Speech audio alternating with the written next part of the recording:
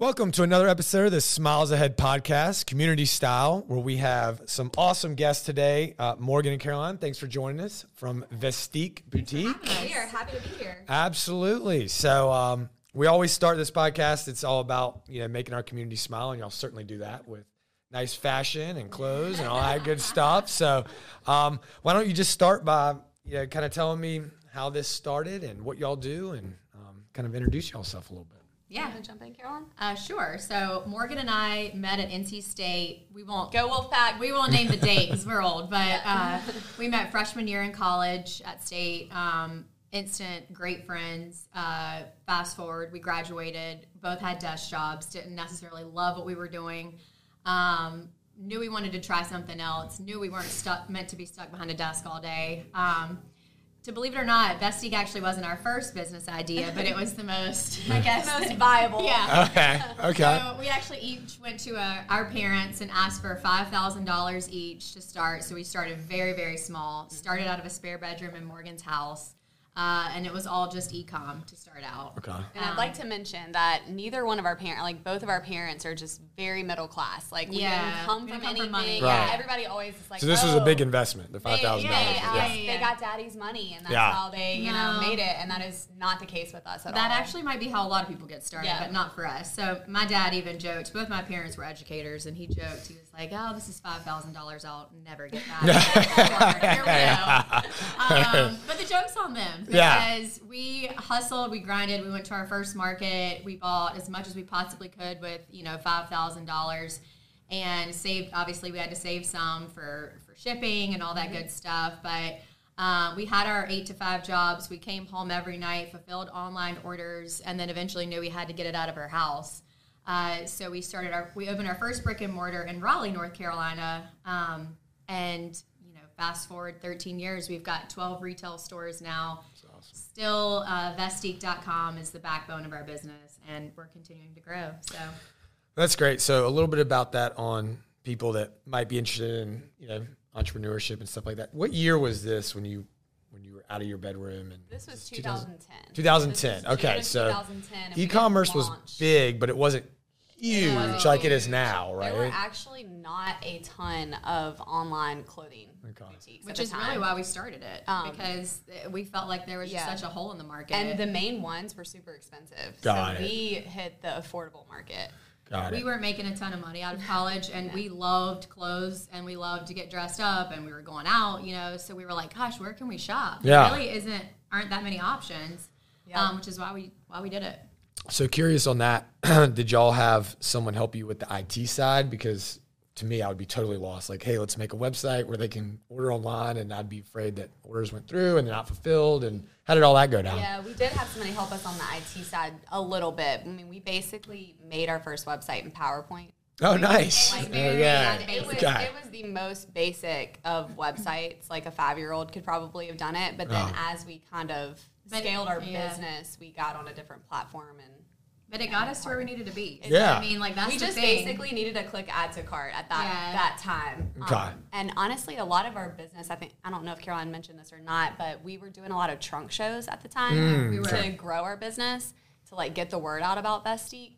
So really, we weren't even using the website that much. We were basically checking people out on a calculator, being like, "All right, girl, you $46 for these 2 tops." Yeah, we had people coming over almost every night. It turned into having a trunk show at her house almost every night, and then us also throwing clothes in our car and driving to people's apartments all over the triangle. That we went to a Carolina, a UNC Chapel Hill, Carolina trunk show, one of our first nights, and I think we made $600, and we were like, oh my gosh. Awesome. I mean, selling $30 dresses too. Right. That's every a lot of girl dresses. there, even some of their the mom that was there, she was buying stuff, and we're like, oh my god, this could be something. Yeah. And then it was cool to see how excited people were about the clothes, and I think that we were just really good at picking out, because we were picking out exactly what we wanted to wear. Yeah. And we still do that today. So.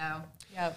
Yeah. So that's awesome. It sounds like I always talk about people that always talk about starting a business and all that, and they're like, well, what should I do first? What should I do second? It sounds like there's no shortcuts. And we had no idea. 8 to 5, and then you had to drive to trunk shows, and you might sell something. You might get $600. You might get nothing. Oh, yeah. And there were a lot of times where we did so much work and we would make like $100 and we're like, oh, this is so much work, and it was such a bust. We went to the Zeta house at State one time, and it was just like we had both taken like the day off of work. We like loaded up our Hondas. We're like trying to get, and it just wasn't like what we thought it was going to be. So we're like, all right, that's okay. Yeah. So getting started into it, just going right into the business, getting inventory and stuff like that. Was that something that y'all had studied before, or you just went to people and said, like, I'm always interested to know like how stores will be like, hey, we're just going to open, and they have tons of sizes and all this stuff, and how you get it from totally figuring it out as we went along. I remember, I will never forget, Morgan and I were so nervous to go to market the first time. Like, we were like petrified, because a lot of people will reach out to us and ask us all the questions, which we're an open book, but we never did that. We were like, we want to figure this out on our own. Yeah, we're gonna we've made a lot of mistakes, but we're going to figure it out as we go through. And so we walked to our first like booth at the trunk show, and we were like, or not the trunk show, at the trade show. And we were like, okay, like, how does this work? The guy, and he was like, what do you mean? And I was like, well, how much do we buy of this? Like, what's the smallest amount we can get of this top? And he's like, okay, 6 pieces. We're like, what sizes? Yeah. They just kind of walked us through it, and then we figured it out.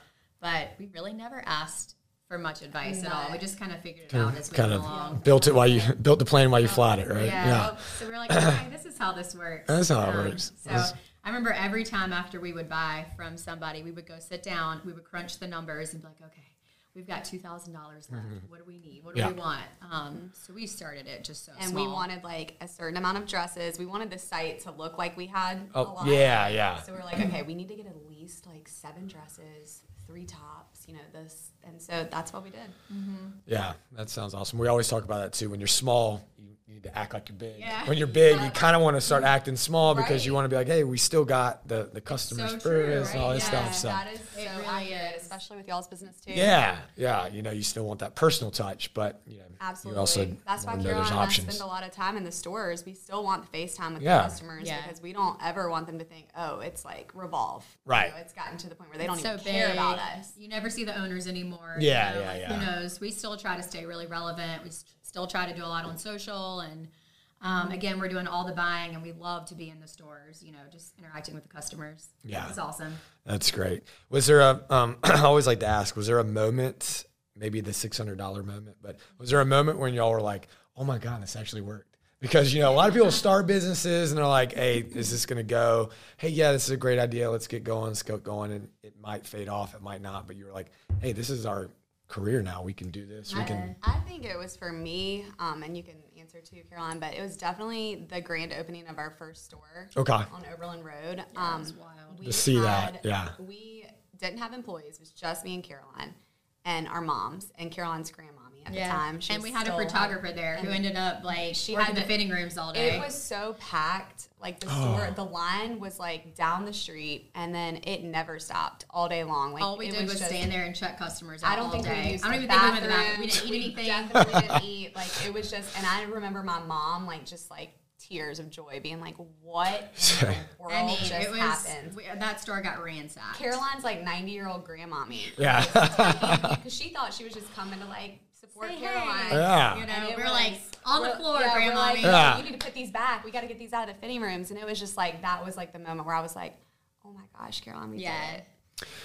Yeah, it was pretty crazy. And since then, it's pretty wild because grand openings kind of always give me that feeling. That was our first, and that was definitely probably our biggest. But every time we have a grand opening of a store, even in a completely new market, we opened Richmond, Virginia, which was our first Virginia store. And Morgan and I, we're in the hotel room the night before, and this was a couple months ago. Yeah. And we're like, oh my gosh, we're not going to have a line. Nobody even knows about us here.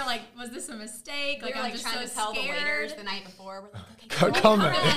We're opening a store tomorrow. The first 50 customers get a goodie bag or something, and we had just at least probably 100 people wrapped around the booth when we got there. So we were like, oh my gosh, and it makes us cry every time. We're like, oh my gosh. So curious, how do y'all get the word out to get 100 people for people that are doing grand openings too? Mainly social. We don't do a lot of paid advertising still to this day. Nice. A lot of our growth has been organic. Honestly. Grassroots word of mouth. Yeah. Yeah, we're so grateful for social media. Yeah. It's huge for our business. It's been, I know that works real well. And I know also with when you talk about the first store, and then everyone assumes like, oh, they got to 12, like everything was just real easy, but it typically goes like we found out by doing Mini 2 that you get one going and then you find other problems. And then my gosh. scaling, because y'all went from y'all 2 to how many employees y'all have now? Got over 100. 100. So that's like, that's huge. I mean, how was that transition? I know it took a little bit of time, but it sounds like it's been still pretty quick. That can be a tough part of the job too, is like managing employees. That's probably one of the parts of the job that we like the least. Yeah. Because, we got into this for the fashion and for the clothes, and we love talking to people. So we just like loved working the floor together, and we still do, obviously. But managing people can definitely be a challenge. You asked us about like the IT thing. We have had no help with HR. No. Oh, wow. Us. Good for y'all. Hiring, firing, everything. It's HR and really finance up until pretty recently when we got a bookkeeper. Like, we were doing all of that, and those were not our fortes. Like, that's still not my forte. Like, I do not want to know about insurance, but we do, and it's just like things that we've kind of just managed and one day want to definitely. Well, good for y'all with the human resource part. That is very difficult. We had to get that off the plate quick. Give somebody. It is a challenge. Yeah, especially especially when you have brick and mortars in different locations. Yeah. We were talking before about having different places, but having good people, maybe some district managers or regional managers. Oh, absolutely. Amazing district manager that travels around to our stores. I know he asked me before we started, how often do you visit the stores? And obviously, like the ones that are close by, we see almost every day. But some of the ones that are a little bit further away, we each have 3 kids. So it can be hard to travel and, I'll put all that onto our husbands, especially when they have full-time jobs. We don't have nannies. So, it's a lot. We're juggling and we're wearing a lot of hats. So I'm actually headed to the Atlanta store today, and I'm really excited. We got a new manager there, and I'm excited to spend some time with her. So Cool.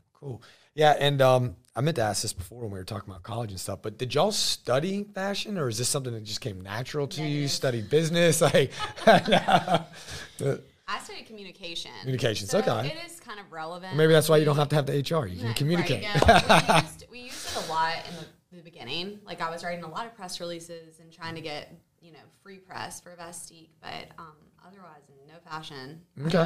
So y'all I went to school to be my major is business education. So I was going to be like a business teacher. Yeah. So I definitely got a lot of those classes into, entrepreneurship classes and stuff like that. But for the most part, it was just kind of figuring it out as we go along. Yeah. Yep.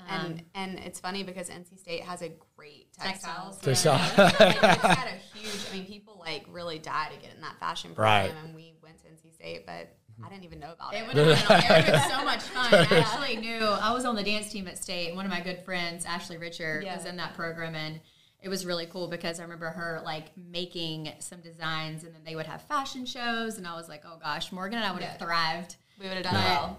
I feel like once you go to school, you're like, it's too late to change my major. Yeah. We're just gonna keep the path. We know fashion. We'll do it. We're good.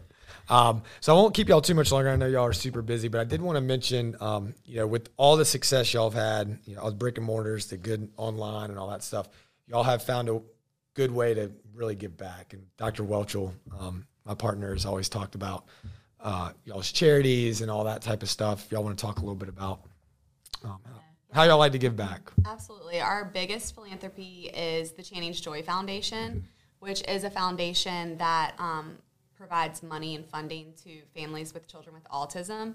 So one of our best friends, she actually worked for us. She was one of our, she was our first full-time employee on payroll. She actually had to leave the job because 7 years ago she had a son, and he was diagnosed really early on with pretty advanced autism. So she actually started the foundation. When did she, I think 2 years ago, maybe? 2 or 3 years ago. We've been involved since the very beginning because we want to use our platform for good, obviously. But this past year, the last 2 years, we've done a charity fashion show in the fall. And this past year, we raised over $100,000 for Channing's Joy Foundation through fashion. So it's really cool to be able to do that. Yeah. For our friend and for the community, because it is such an underserved community. I know you guys try to do as much as you can too. And we really appreciate Dr. Brittany. Yeah. The last 2 years donating braces. Yeah. Absolutely. It's been the hottest item on the silent auction both years. Yes.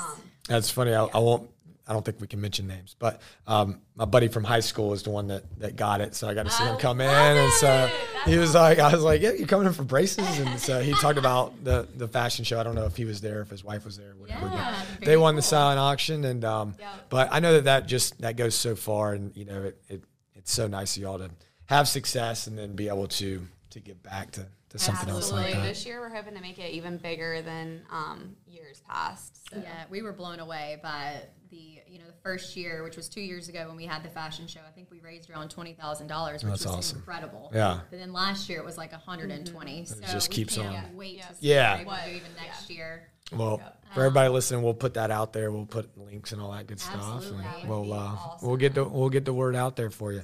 And you guys will be back with more braces, right? That's right. We'll be back with braces, retainers. We'll do some whitening. We'll put some extra stuff on there. You know, go for the whitening. all the fun stuff. Yeah. Hey, our kids will be needing the braces. That's it. Yeah, y'all might be doing it yourself. I'm like, you keep donating, I'll be bidding. I'll be bidding. That's it. Well, cool. Well, last question. What's next? Is this kind of y'all have anything on the horizon? I know y'all just opened a store in Richmond, so you're just focused on getting that one going. 3 in 2023. So okay. We are taking a breather. Don't sound like us. Oh man, we're doing the same thing. Taking a little bit of a breather, and we're actually trying to focus more on e-com this year, growing that team strategically and trying to really grow sales there because that's where there's a glass ceiling. The sky is the limit with e-com, So we are really, we're excited about that. And we actually just opened up a TikTok shop. I don't know if any of your listeners are on TikTok, but Vestique has a TikTok shop now. We go live there pretty often. Yep. So we actually sell clothes on TikTok. Yep. Okay. It's really fun. So TikTok shop. That's just, you can shop on TikTok. You can shop on TikTok. Okay. It's kind of like an Amazon. I've been told I need to get on TikTok more and more. So maybe y'all are the do some really cool stuff on TikTok. So maybe y'all will encourage me to do more. There you go. But that's kind of our focus for 2024. Well, very good. Well, I really appreciate y'all coming on, taking some time, and we'll put all your information in the show notes and send that out to our audience. And Awesome. Thank you for having us. Absolutely. All right, guys. See you next time for another episode of the Smiles Ahead podcast. Thanks for listening to the Smiles Ahead podcast, powered by Burrow, Welchel, and Culp Orthodontics. Be sure to leave a rating, hit that subscribe button, and if you have more questions, you can reach out to me directly at sam@bwcortho.com. That's sam@bwcortho.com. You can also visit our website, bwcortho.com, and we will be happy to answer any questions you might have.